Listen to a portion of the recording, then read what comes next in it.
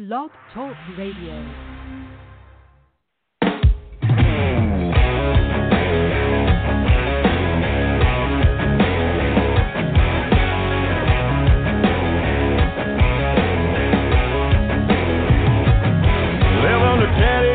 You follow mama's rules, gotta be a good little girl. Once you hit 18, the light turns green, wanna get wild on the world. Her and her friends are getting mad, got their own party pad. Everybody saying hell yeah, come on, it's on. It's off the chain, crazy, insane, hillbilly party with the whole damn gang, flipping out of the news, cutting loose, raising all kinds of cane. Brother, it's off the chain.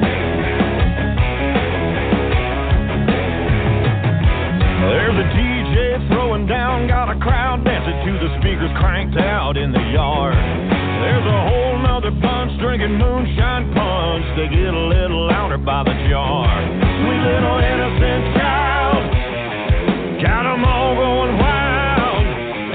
You can hear 'em for a country mile, finally singing their own damn song. And it's off the chain, crazy, insane, hillbilly party with the whole damn gang, slipping out of the news, cutting loose, raising all kinds of cane. Brother, it's off the chain.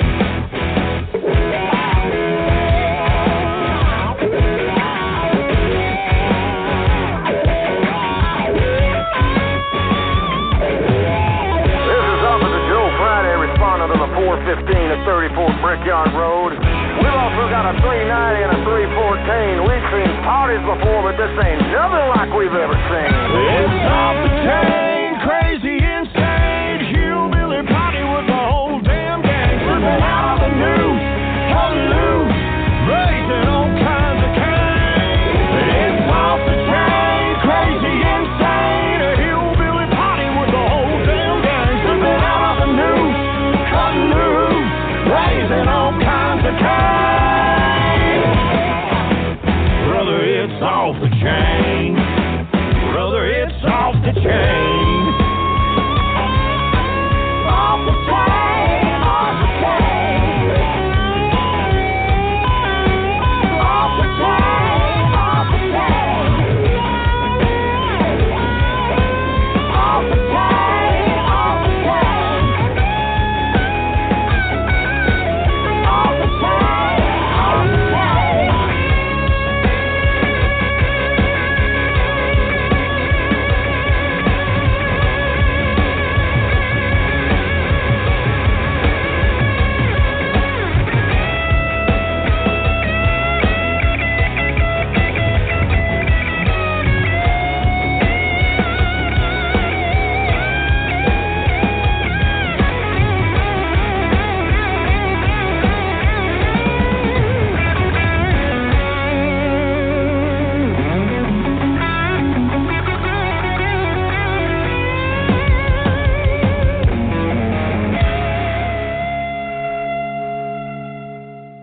Good evening, ladies and gentlemen. This is Off the Chain. I'm your host, Yvonne Mason, and that was our opening song, Off the Chain, by indie author Jamie Lee Thurston. My friend, Christopher Plain, also known as the Music God, said, Yvonne, I've got a song that apparently Jamie Lee's been listening to your shows because he's written. It's called Off the Chain, and he says it fits you. So I'm going to see if I can't get Jamie Lee Thurston on this show, and let's have a discussion about his song in the show. I want to welcome each and every one of you to the show tonight, ladies and gentlemen. We are starting off a brand new month, and this is also our second year.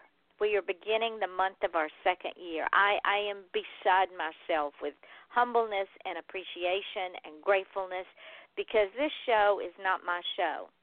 It was a 5-year dream, but this show belongs to each of you the guest, and you, the listener.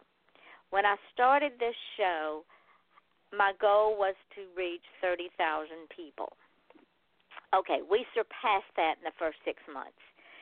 We are starting our second year as of this morning, just the show, not all the podcasts this thing goes up on, but just on the show at 125,874 listeners. Ladies and gentlemen, I cannot tell you how filled with appreciation that my heart is. I knew that there would come a time when I could no longer go and do events because y'all all know my husband is very, very ill. So this was an outlet. And y'all have just blown me away with your support and your continued pushing the show and sending me folks and listening in and sharing it. I'm a wordsmith and I'm without words. Now, there's two ways y'all can get on the show. One is you can come on as a guest, whether you're an artist like Jamie Lee, an author like my guest tonight, you have a passion, you're a politician, you have a cause, or you just want to talk for an hour. I don't care. We'll talk about anything. Or you can become a sponsor for the show. Now, no, I don't charge $400 and $500 and $600. I charge $10 for a 30-day ad. It can either be in an MP3 format or it can be in written form, and I'll read it. Now, what I do if it's in an MP3 format, not only do I play it on the show, ladies and gentlemen, but I also put it up. We are now on Reverb Nation, and I put it up on Reverb Nation. If you have a book trailer that you want me to put up there, let me know. I'll put the book trailer up there. It's for $10 for 30 days. Now, however many shows I have in that 30-day period, that's how many times I play your ad. If I have to reschedule a show because, as y'all know, my husband is sick, the ad follows the show. So you will get your 30 days. So contact me at offthechainradio@yahoo.com, and I'll give you all the particulars. And speaking of that, we have, in Australia, thank you. Thank you very much. You are our biggest listeners and our biggest supporters, and I appreciate y'all very, very much. I have three new sponsors. One of them is J. Traveler Pelton. She has a series of books out called the Oberlin series. And in 2018, the Oberlins are a shadow family. The parents, Noel and Violet, along with their children, are very close-knit in more ways than one. They all work in the family firm. The children are supposed to take over the firm after the brothers return from their hitch with Uncle Sam so the parents can retire. But things go south real fast when a savage virus is turned loose on the unsuspecting public. Join the Oberlins as they set out to make the world a safer place. J. Traveler Pelton, the author of The Infant Conspiracy, can be found on Amazon, the Oberlin Trilogy. So check her out. She's been on the show before, and she will be back on the show. Also, and again, Australia, thank you very, very much because you made author Diane Moat's Sam Holden series #1 in your country. She has a series called the Sam Holden series. The first in the series is called Doggone. The second in the series is called Dog Fight. And it goes like this. Wherever a helpless animal whimpers in the dark and wherever the system fails to protect said animal, she'll be there, and she isn't giving up any time soon, so you've been warned. When Sam Holden receives a tip about a brutal dog fighting ring, she embarks on some of her most dangerous acts of vigilantism yet. The monster known as the puppeteer circles Sam's world as she unknowingly circles his. And while they chase each other, will Sam put those she loves most in harm's way in order to break up the ring? With time running out and animals in need, the dangerous life Sam's created begins to eclipse any other life she could lead. After the show, go to Amazon and look up Diane Moat, Dog Fight. Start with Doggone. Dogfight is the second in the series. And thank you again, Australia. Also, another author who has now become a sponsor on the show, his name is John Isaac Jones, and he has been on the show. He has a cute little book called Alabama Stories. It's on Kindle, and it's a series of short stories from his childhood years in the Cotton State. I have read these stories. And he tells these stories through the eyes of a child, and they are absolutely amazing. You can feel the humidity, the cotton fields, the sun beating down on the Alabama red clay. John Isaac Jones, Alabama Stories. Check them out. Now, we will get to our other sponsors later on this show, but first of all, I want to welcome our guest tonight. I have waited quite a while to have this lovely, lovely author on the show. Her name is June Trop, and she and her twin sister Gail started June on this journey because when they were 6 years old, they wrote their first story. It was called The Steam Shovel. It was supposed to have been shovel, but being 6 years old, you do the best you can. They lived in rural New Jersey, and they got bored. So their brother, Everett, told them to go walk around in their little neighborhood and see what tickled their fancy and write a story about it. Well, the girls did. They went out and they went on a walkabout, and they found something they wanted to write about, so they came back and they wrote about it, and then they sold it to their brother for 2 cents. June says, I don't remember how I spent my share. You could buy a fistful of candy for a penny in those days, but ever since then, I wanted to be a writer. As an award-winning middle school science teacher, June used storytelling to capture her students' imagination and interest in scientific concepts. Years later, as a professor of teacher education, she focused her research on the practical knowledge teachers construct and communicate through storytelling. Her first book, From Lesson Plans to Power Struggles, which is put out by Coram Press in 2009, is based on the stories new teachers told about their first classroom experiences, and I bet there were some stories. Now Associate Professor Emirate, I hope I said it right, at the State University of New York at New Paltz, she devotes her time to writing the Miriam Bat Isaac Mystery Series. Her heroine is based on the personage of Maria Hebra, the legendary founder of Western alchemy, who developed the concepts and apparatus alchemists and chemists would use for 1,500 years. June lives with her husband, Paul Zuckerman, in New Paltz, where she is breathlessly recording her plucky heroine's next life-or-death exploit. June, welcome to the show, my darling. Thank you so, so much for spending an hour with me. I'm so excited. I'm so happy to be here with you, Yvonne, and I'm happy to greet your audience and tell them I'm grateful they're there, too. Well, thank you. Now, before we talk about your heroine, I'm biting at the bit to do it, but we know you're the brand. The books are just the product. Tell the audience about you.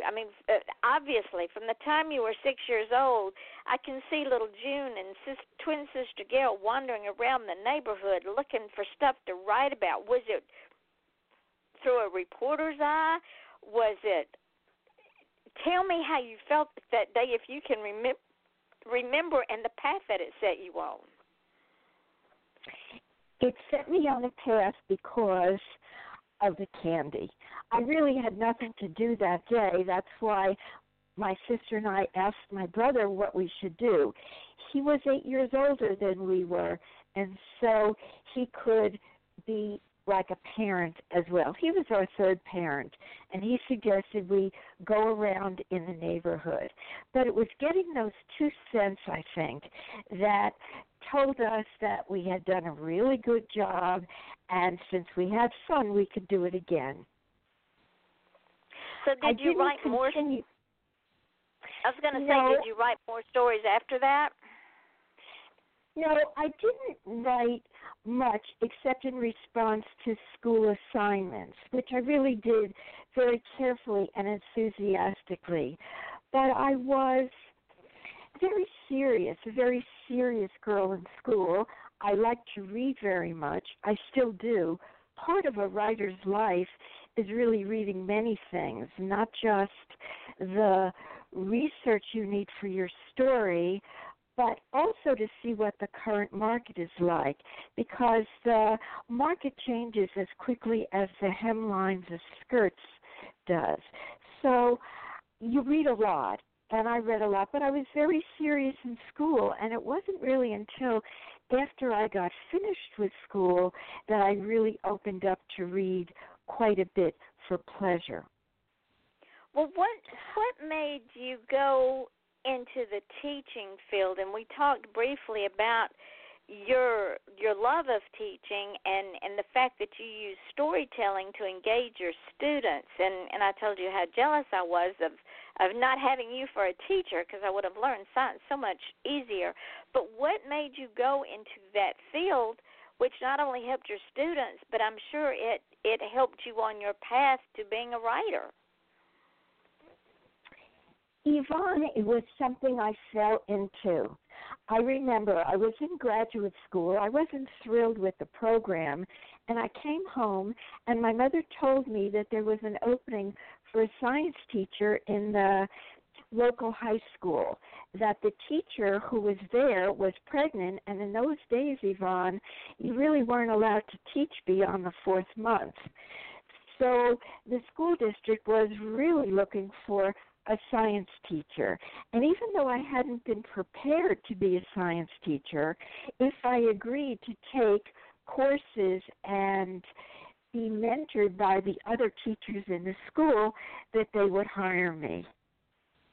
Wow. And we have just lost June. I'm sure she will call back. I don't know why her phone dropped, but it did. So we will soldier on. What I'm going to do while I'm waiting for June to call back in is I am going to play an ad by one of our new oh, there she is. Never mind. We'll play the ad later. I'm so sorry. There she is. That's okay, honey. It's live radio. Don't worry about it. I was going to play an ad, so I'll just wait and play the ad in a few more minutes, because I wanted to ask you the ability that you have to tell stories, to engage your students. Was that something that you did deliberately, or was that something that you fell into again once you got into the classroom? I saw that they liked it, Yvonne. They really paid attention, and they really remembered. And I would relate the stories the best I could to their everyday life. So, for example, one day I was teaching a lesson on the relationship between magnetism and electricity. I was telling them the story of Hans Christian Ørsted. And I told them, I made up a little bit, that his room was very sloppy and his mother was very angry with him. So when he moved his things to straighten up, he accidentally put a wire that was, he accidentally put a magnet next to a wire that was carrying current, and he saw the magnet moved. Well, I know they all had experiences where their rooms were messy and their mothers asked them to clean it up. So that kind of got them hooked in the story, and they were ready to hear about the connection between magnetism and electricity and how it was discovered. Wow. Oh, my goodness. See, to me, science was boring. It was dry. So I didn't take to it very well. Even though I was curious, it was not something that struck my fancy. But if I had had someone like you that wove a story into the science, who knows? I could have discovered a cure for, I don't know, anything. It did, because you made it. You engaged the students. You made them part of the story. You made them part of the science. Now, this was, excuse me, these were middle school students, but I do have to tell you I had an episode that kind of backfired. I was teaching a lesson on the alternation of generations in plants, particularly mosses and ferns. It's a very complicated cycle of reproduction, and I wondered how I would get the students' interest. When they came into the classroom, I had the shades down. Typically, they were up, and we looked out onto a small wooded area. But I had the shades down, and I told them they had to be very quiet because, and then I stopped and said, you know, I really shouldn't tell you this. I didn't get a permission slip from your parents, but I'll tell you anyway. I said the plants are having sex right now. Well, Yvonne, they ran to the window, and some of them actually, in their enthusiasm to see what was going on, tore the shades down off the windows. And I remember going to the principal that afternoon and telling him that we were going to have to spring for new shades for my classroom. Oh, that is too funny. But you engaged the students. You got them up and thinking and excited about something and about generation, how the plants procreate, and oh my goodness, that can you imagine? I bet your classroom was a hoot and a half. I hoped it was. I hoped that when they came in, they never knew what to expect. I remember when it was Halloween once, and that's typically a very difficult day to teach. The kids are filled with candy and expectations for their own trick-or-treat exploits. But when they came into the classroom, I was dressed in a bathrobe. Of course, I had clothes on underneath. I was dressed in a bathrobe, and I had pasted cotton to my face to make a beard. And then I had hanging from a string around my neck various levers. I told them that I was Archimedes and that I had just come out of the bathtub because I discovered the principle of floating and sinking, the principle of buoyancy. Well, of course, they were laughing at the story, but they got the idea that Archimedes was indeed the one who, we believe anyway, according to story, was taking a bath. When he stepped into the bath, he overflowed the water, and that's how he first discovered the idea of submerged objects displacing their volume and being buoyed up by the force equal to the weight of the water displaced. So that they remembered. I do believe that they could remember it for years and years to come. Wow. Oh, you just make me excited to want. Will you teach me science, June? Oh, that is amazing. I just had a picture in my mind, a video of you dressed in a bathrobe with cotton plastered to your face and weights around your neck, being Archimedes. That is just absolutely fascinating. And of course, I'm thinking about the egg dropped in the water, and my first thought was two objects cannot occupy the same space at the same time.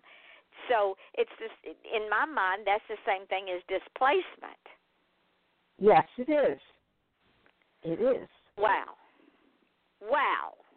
See, I'm not as dumb as I think I was. Hardly. So let me run a couple of ads, and then let's come back because I want to talk about the character before we even talk about your books. Well, before we do that, I want to talk about your first book, From Lesson Plans to Struggle Power, because I bet you've got some stories in there about some teachers' first experiences that will make people blush. Ladies and gentlemen, this is Off the Chain. I'm your host, Yvonne Mason, with my guest, author June Trop. And if y'all will hang on, we'll be right back. I'm sorry I cannot talk straight tonight. It's been one of those days, but we will be right back. Horses See Ghosts, a new poetry book by Gannat Wise. It's been called Poetry for the Rest of Us. Amazon. Do you have cougars on your porch swing?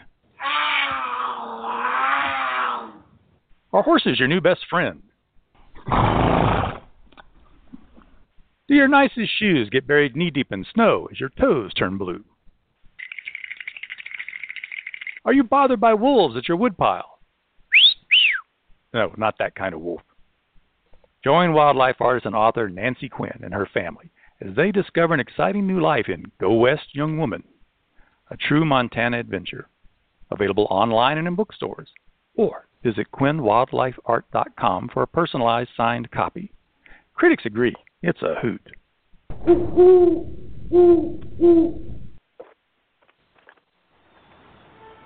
A struggling city, its beloved baseball team, an antique camera, and photos from that camera that bear an image from the pit of hell, an entity only a select few can see. Journalism professor Buddy Cullen is determined to track this demon down. But who is the hunter and who is the prey? And who will be the next target of mankind's mortal foe? Mortal Foe, available at Amazon.com. Hi, this is Winona and Jade inviting you to join us and our wonderful guest on the And I Thought Women's Cave podcast on Blog Talk Radio to learn more about our books, the And I Thought series and the Misfit Guides. They're available on Amazon.com and BarnesandNobles.com. Or just to see what your ladies are up to, you can find all of that out on www.andwethought.com. So peace and love from Winona and Jade and our books. Girl, you know silly. You silly. Remember, did you write that? That's funny. Remember to visit us at andwethought.com. And we are back with Off the Chain. I'm your host, Yvonne Mason, with my guest tonight, author June Trop. And we were discussing, June's a science teacher. She's a retired science teacher. And I would have probably given my left arm, which is the arm that I write with, to have been in her class because she used storytelling to engage her students. Now, June, before we start talking about your character, you wrote a book, From Lesson Plans to Power Struggles, in 2009.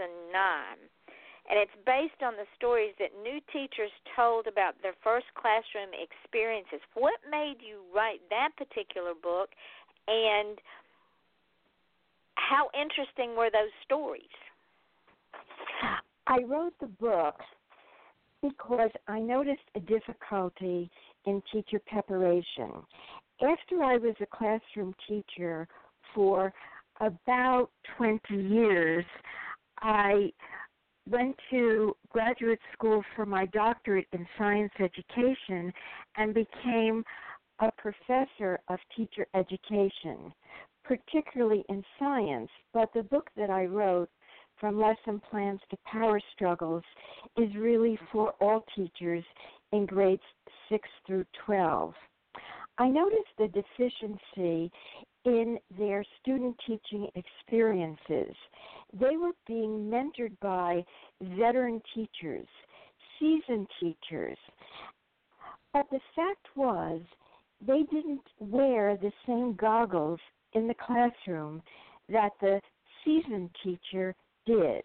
And so if the seasoned teacher made recommendations for them to improve something or change something, the seasoned teacher might not have been aware that the novice teacher was in fact unable to do that, that there are stages of teacher development, and the veteran teacher, the seasoned teacher, might not in fact be aware of where exactly this ranked novice was at. And so I felt it was important to write the book not only for other ranked novices to see that the, quote, stupid, unquote, mistakes that they were making were really universal. They were universal to being a novice. But also I wanted those who mentored them to refresh their own goggles, relate to those stories of new teachers to be better able to mentor them. So that's why I wrote the book.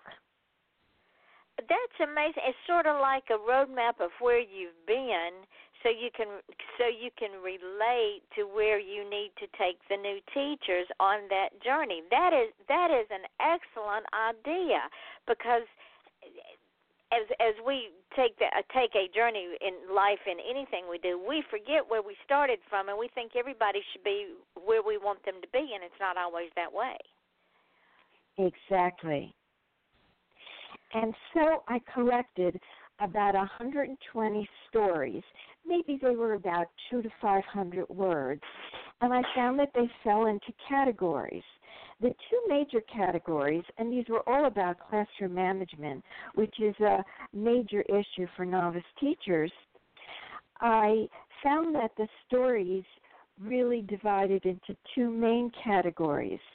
Problems that the novice teachers had because of lesson planning and execution difficulties, and problems that they had with particular students who, for example, might want to be the class clown, or who talked a lot, who wanted to be the teacher's buddy, students like that. And so that's the way I arranged the book in chapters, first according to lesson difficulties, and then according to discipline difficulties. And so that's where it gets its title, From Lesson Plans to Power Struggles. Power struggles between the teacher and the student or a small group of students. And I wanted the teachers to be able to diagnose the difference. If the whole class was going chaotic, then the teacher could look toward lesson plans. But if it was just a student or two, or at the most a small group, then they were issues that she was going to have to deal with the student one-on-one. And so that's the power struggle issue, and that's what the book was about.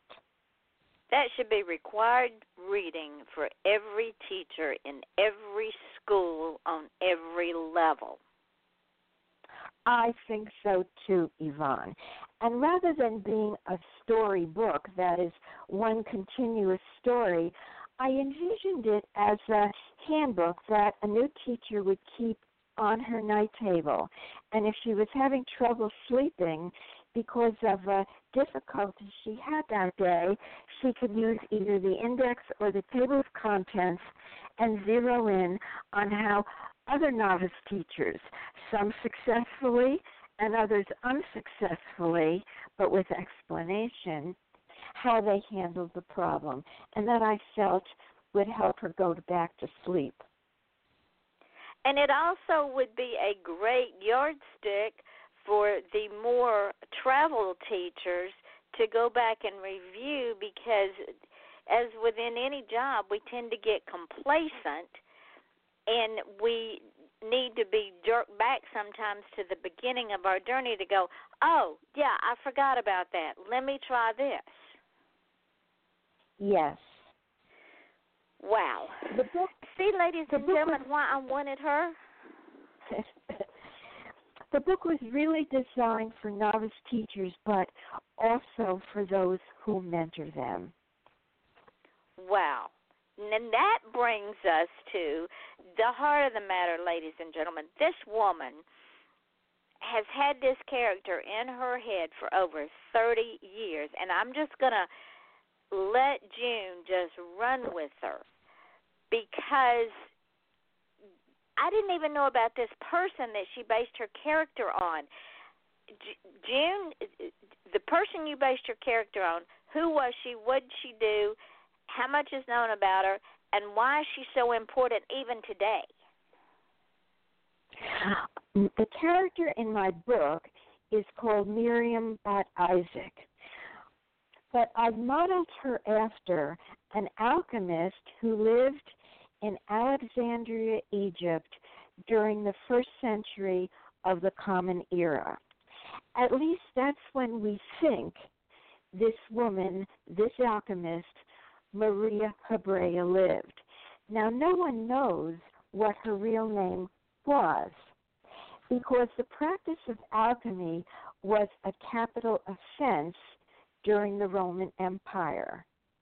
And so anyone who was suspected of being an alchemist or in possession of alchemical documents would be summarily executed.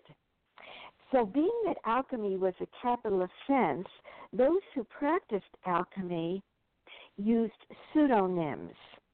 They used pseudonyms that were rather lofty. first to elevate the authenticity of their claims, but also to escape, and perhaps more importantly, to escape from persecution. So no one really knows for sure who Maria Hebrea was, and that left me free to invent her. So invent a life for her, and that's how I came to invent the character Maria Hebrea. Now let me ask you this: my character Miriam Bot Isaac. For those who do not know what alchemy is, will you explain it to them? I'd be happy to. People today tend to think of alchemy as a pseudoscience, as a form of sorcery, because the main goal of alchemists was to convert base metals like copper and iron into gold. And so they were thought of as being on the fringe of, on the criminal fringe. But actually, the roots of alchemy are very pure. They were a primitive science, that is, they were an experimental occupation based on a firm theoretical framework, the framework of Aristotle. So while today people might think of alchemy as ridiculous to believe that you could convert base metals into gold, in those days, according to alchemical theory, it was in fact possible. Aristotle believed that all of the base metals would ultimately evolve into gold, the highest form of a metal. And so if people, alchemists, could come up with a process to speed up this evolution, then they could in fact synthesize gold. They wouldn't have to wait for it to form deep in the earth. So alchemy came to be regarded as even foolishness, a criminal activity designed to fool people, but actually it was based on a primitive science with a theory and an experimental procedure. Now, you have probably used Maria Hebrea's apparatus. You see, we know her best today for the apparatus that she invented. She invented the double boiler. In her experimental work, she invented the distillation apparatus, which students in chemistry still use today, and she invented the double boiler for that very slow heating. And so if you've ever melted chocolate or made a fondue, you've used something that Maria Hebrea invented. It's through these inventions, and really only through these inventions, that we know of her. So when you created your Miriam, you were free to make Miriam anybody you wanted her to be. Yes, I was. I had some limitations. She had to live in the first century, the Common Era, which is when scholars believe Maria Hebrea lived. And she had to be Jewish because alchemy began as an outgrowth of Jewish artisans. So she had to be Jewish, she had to be a fervent Jewess, and she had to live in first century Alexandria. Alexandria, it's not an accident that she would have lived there, because that was the melting pot of Greek culture. It was originally a Greek city founded by Alexander the Great, who was Macedonian, and then it was conquered by Romans about 100 years before Miriam was born but it was also a center of trade that brought lots of ideas from Asia. So you had ideas from the East, the Far East, the Middle East, from Egyptians, and then the ideas of the Greeks and Romans. It was really an intellectual melting pot, and it was kept that way with certain institutions like the Great Library at Alexandria. So when it's making my head spin.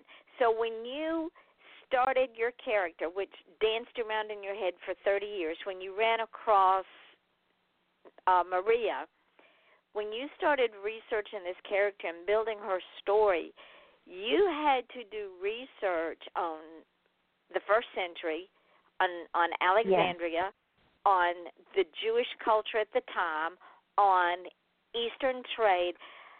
How in the world did you keep it all straight? When I do research, it makes my head spin. But you have taken this to the outer limits, my friend. I did do a lot of research. I can't tell you how long I did the basic research, but then as I was writing the book, I would find almost each day something else that I wanted to research.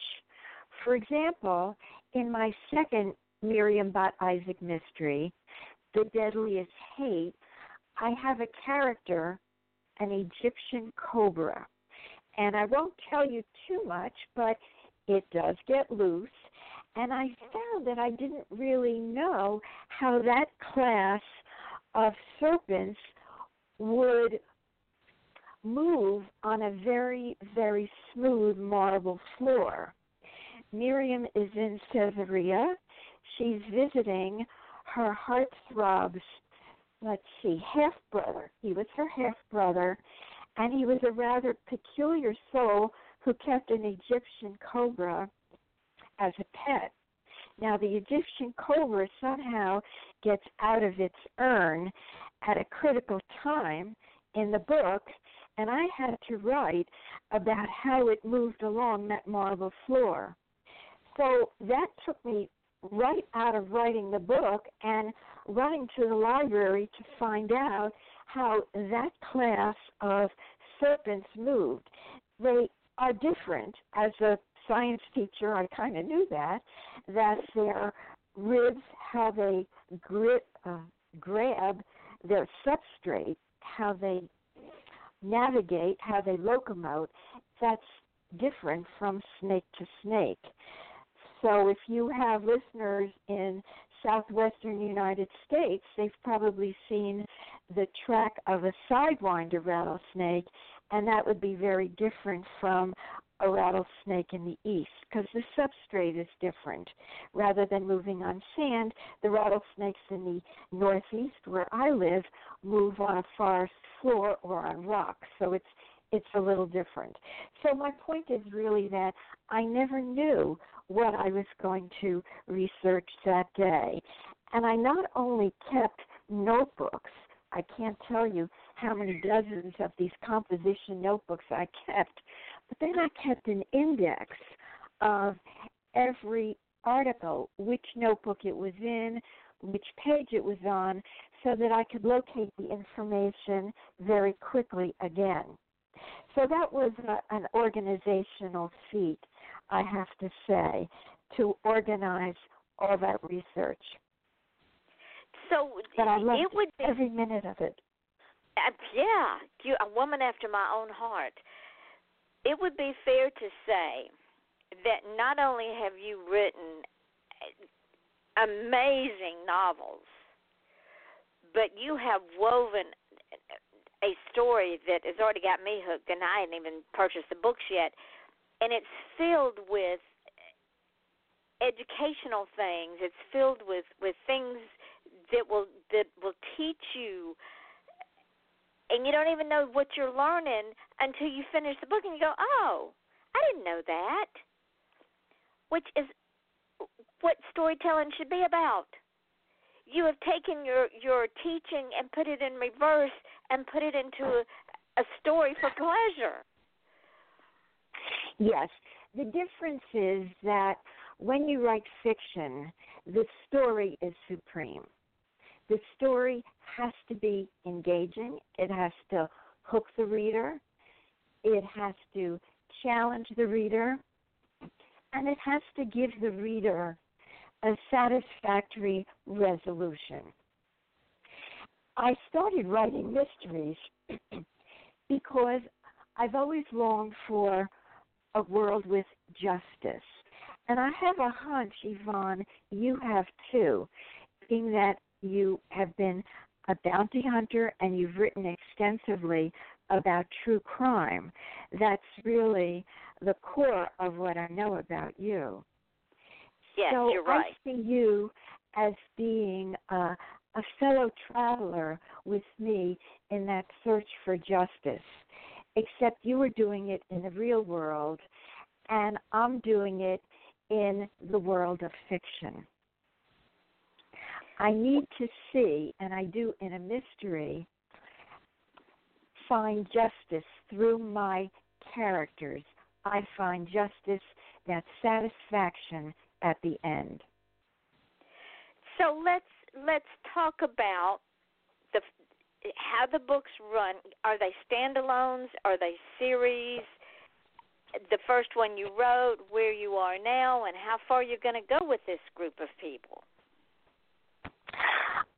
The first book is called The Deadliest Lie, and I've written actually 5. 4 are out. The 5th one is in the hands of the publisher. Black Opal Books is the publisher for the later books. The earlier books were published by Bell Books, and their particular group of mysteries, Bell Bridge Books. So I've used 2 publishers. The first books were not as, I'll say, violent. I'm not saying the first 2 are cozy mysteries, because they're not.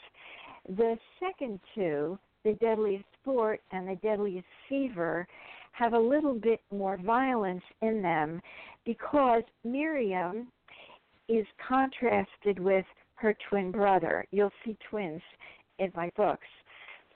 Miriam has a twin brother who becomes a gladiator, and he exemplifies the Roman culture, where she exemplifies the Jewish culture. And this was during a time when tension was building up in Judea, not too far from Egypt. The temple was building up. The tension was building up between the Romans and the Jews in what's today Israel. And that culminated in the war of the first century, starting in 66. But it was really fuming with a lot of hostility. It was a culture war between the Romans and the Jews. The Romans wanting their emperor being recognized as God, and the Jews having a God of their own that they certainly didn't want to displace. So that was the beginning of the historical tension, and it's exhibited in the 3rd and 4th book. But let me say that the books stand alone. You can pick up any of the books, and then if you like them, continue or go back. But The Deadliest Lie starts in 46 of the 1st century, and The Deadliest Fever starts in about 60. So there's about a 25-year span in Miriam's life, starting when she's 16, and the 4th book, she's, I can't do my arithmetic very fast these days, but she's in her 30s. So the books stand alone, but they do follow her life, and they follow the course of history, too. So the 5th book, it's part of the Deadliest series, or is it does it start a new series? The 5th book is called The Deadliest Thief, and it's part of the same series. The same core of characters, Miriam, and she has a love interest, and there's a comedy interest, and she has a best friend. These are the kind of the core characters you need to get a story off the ground. But then there are supplementary characters that might consult her because of a problem that they're having, and that might weave into another problem, an even bigger mystery. So she'll have her hook, the book will have a hook, and then the mystery might expand into something far more significant. In The Deadliest Fever, for example, The Deadliest Fever starts with a jewel heist in Ephesus. The temple of Artemis is robbed, and the 3 thieves who engineered this heist end up on a ship to get away. They end up landing in Alexandria. So that's how The Deadliest Fever ends up taking place in Alexandria, although you have a bit of a visit in Ephesus. So let me ask you this. Are you going to, after this 5th book comes out, are you going to continue with Miriam? Are you going to take some of the characters and give them their own spin-off? Or who knows where you're going to wind up? I think your third statement is the best. Who knows where I'm going to end up? You know with your imagination that you don't really know until something strikes you. And you say, oh, I'd love to write that as a story. And what she's also researched, ladies and gentlemen, is another one of my favorite subjects, which is piracy. Because y'all know that for a couple of years I've been working on Jean Lafitte. But there was also piracy in the Mediterranean. Yes. It was economically significant at that time. Of course, it may have been significant elsewhere, but my stories and my research is centered in the Mediterranean. So in the beginning, the Romans ignored piracy, pretty much ignored it, with one exception, because they used the pirates to bring them slaves. And so they didn't interfere very much with piracy. The amusing story is, though, that one set of pirates captured Julius Caesar. And when they captured him, perhaps not knowing how important he thought he was, they asked for a relatively meager ransom. And he was rather angry about that. He told them to raise the ransom, and when they sent to Rome for the ransom and got it, he was freed. He sailed away. He hired some ships. He came back, and he carried all of those pirates to a city and had them all crucified.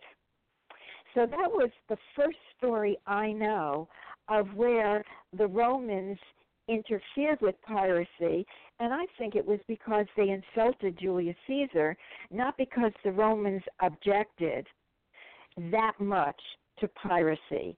It had an economic impact. They appreciated the slave trade that they got from the pirates. But now, they didn't appreciate the value of Caesar, and he was an egomaniac. Yes, he was. So, but I get into piracy because not knowing anything about Maria Hebrea, I did have to make up a history for my character, Miriam Bat Isaac. And so her mother came from a very well-established family, but they lost their fortune due to too much piracy in the Mediterranean. They lost their the wealth that they were carrying, and they lost their ships. So when Miriam's father married her mother, he got very, very little dowry, just a string of pearls. So that's kind of just a little bit of background on Miriam. I brought in the piracy issue. But all these issues that I bring in were, in fact, authentic issues in that time period. Well, you're not going to believe this, but I need for you to tell folks where you can be found because our hour is almost up. Why, you're right. You're right. Well, if you're interested in my book on lesson plans to power struggles, I wrote that June Trop Zuckerman because that's my full name. But when I started to write fiction, my publisher told me that I shouldn't have a last name starting with a Z, that I would be shelved at the bottom. So that's how I came to call myself June Trop. And you can find my website, www.junetrop.com, and from there you can connect to all the online platforms. You can see book trailers of my books, and you can read a little bit about the time. I run a weekly blog every Tuesday. And if you forget and you don't want to bother with the website, you can get me on Facebook, June Trop Author. I'd love to hear what you think. She's amazing, ladies and gentlemen. She's absolutely amazing. And yes, before y'all start asking, she will come back. She's already told me she was. And, June, don't hang up when the show goes dark because I got some things I need to tell you. But I do want to say thank you so I didn't know Caesar was captured by pirates, and I've studied Caesar. See, ladies and gentlemen, I'm all the time learning from my guest. I love it. So thank you so much for coming on the show, and I can't wait to bring you back because we have just scratched the surface. I am so starved. Thank you so much. You are so welcome. I'm so starved for her knowledge, which becomes wisdom. All of you know that there's several things I say at the end of the show, and one of them is this. People will forget your name. They will forget what you look like. They'll forget what you're wearing, but they will never, ever, ever, ever forget how you make them feel. And I know I say this at the end of every show, and I hope that I live it. It is very important that I live it, and that is that I want each and every one of you to understand how important you are to me, and that every one of you, guest and listener alike, no matter if you're from the States, from next door, or around the world, you are all very important to me, and understand that. Also, if you want to achieve greatness, ladies and gentlemen, please do not go out and ask permission because nobody's going to give it to you. You have to just go out and do it, and whether it's to become a garbage man or whether it's to become a rocket scientist, do it. Don't wait for permission because nobody will give it to you. They don't want you to have it. And don't just feel special. Be special. Feelings are fleeting. They're like changing our underwear. It happens. You have to understand you are special. And when you look at yourself every day in the mirror, say, I am special. I am somebody, and I am okay just the way I am. Tomorrow night, join us at 8 o'clock Eastern Daylight Time when we have another wonderful, wonderful guest. Go and Amazon and pull up June's books. You will not be disappointed. Saturday night, we will be here again at 8 o'clock Eastern Daylight Time, and I do not have my guest list in front of me because I had a brain cramp and did not write it down because some days I do that. But just join us, share the show, go and get June's books. This is Off the Chain with your host, Yvonne Mason, and my wonderful, wonderful guest, author June Trop. Go and get her books. Learn things, people. Learn things. We will see you again here tomorrow night at 8 o'clock Eastern Daylight Time on Off the Chain. And you know we're always unscripted. Until then, this is, again, Yvonne Mason and my guest, Trop. Wishing you all a very good evening.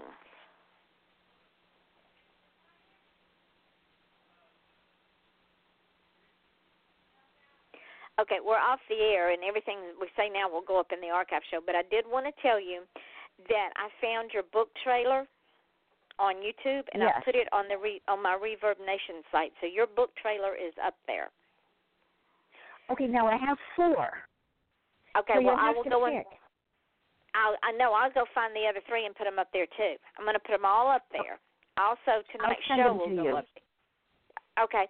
Tonight's show will go up there as well. But in the morning, tonight when we get off of here and this thing goes up into archives, I will download it. And I will also put the link up on my page, and I'm going to tag you on your page.